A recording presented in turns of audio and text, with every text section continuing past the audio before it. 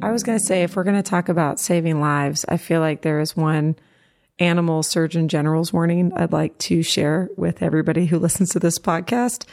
But nobody told me when I bought my first vibrator that they are delicious to and smell amazing to dogs. And if you have like followed anything about me, one of the things you'll probably learn is that my dog Royer is like the love of my life.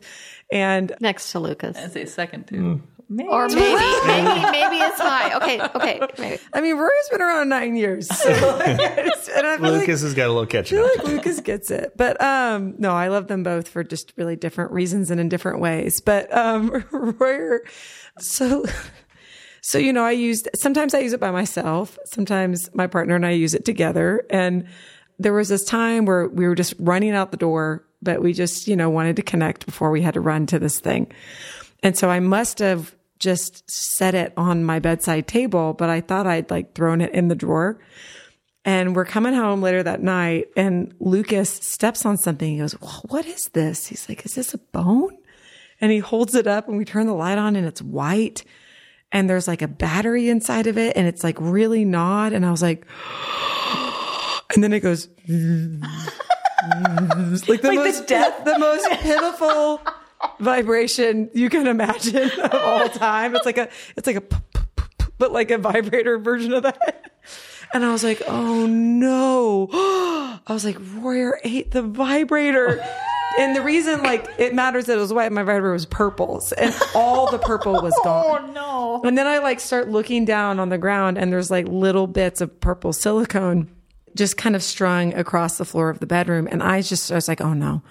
So I Google it. And apparently 25% of pet ER visits are dildo or vibrator related animal digestion. That's an extremely high number. True. No, 25% ER visits are for animals but that have would make eaten so much sex sense. Toys. Because they're going after the scent of their master. The fluids, but also the silicone itself apparently is amazing. And then you add a fluid and it's like body fluid. Get out of here. You know what I mean? And so like, I just wish that somebody would have told me about this. I feel like we probably have a lot of animal lovers out there, you know? And so like, Season 3, episode 0. Yeah, exactly. Royer ate the vibrator. Yeah, exactly. My dog ate my vibrator for real. So I call the ER and I'm like slightly panicked because he is one of the loves of my life. And I'm like, my dog hit my vibrator. And she's like, yeah, okay. How big is the dog? Like zero hesitation. Yeah. We get that a lot. How big is the vibrator? That's what I thought too. I'm like 96 pounds. That's a big vibrator. Can barely hold on to it. It's a rocket. Actually, it's a rocket. It takes me into space. There is a real rocket one. You've seen those mechanical bulls. Exactly. But it's purple and it's silicone. Sometimes I can fit it in my drawer. But so she's like, how big is the dog? And I tell her, and then she was like, well, just keep an eye on him, you know, if he starts, you know, vomiting or doing these things. Well, he proceeded for the next 2 days to vomit purple. Well, no, he vomited purple silicone. So I would just like, he would wake up at like 4 a.m. and be like, whoo, whoo. And I'm like, oh no, is he dying? And I throw the lights on and I just watch him throw up. And then it's just bits of purple silicone. And it lasted for 2 days. He's okay, guys. He made it through. But really, you should wash your products. Turns out like immediately. And then store them in a cool, dry place where an animal cannot get it. And I really do wish somebody would have told me. So I feel like it's important to let everybody know. Can I also say the other thing too that you need to be careful of if you have a vibrator and it's not used like on a regular basis, you need to disconnect the batteries from it because the batteries can actually corrode from a little bit of moisture that gets in them.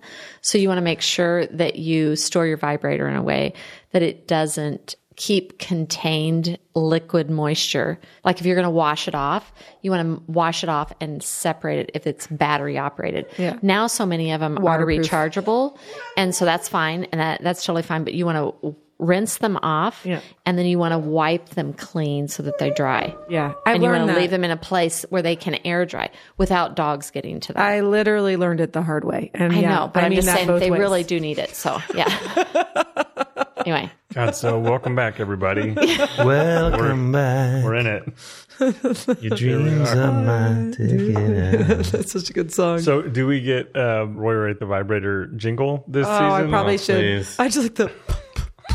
Yes. It was such a sad. It might be more of a. That's a kick drum. That's The little, Yeah. the little That's kick engine that drums, right. could, it was like, he was like, I'm trying. I'm like, I can't touch anything to that anymore. So You've served your time, little fella. I will say I really did grieve the loss of that vibrator because it Old was Purple. like, it was Old Purple. friend. It was the first one that I got, ever.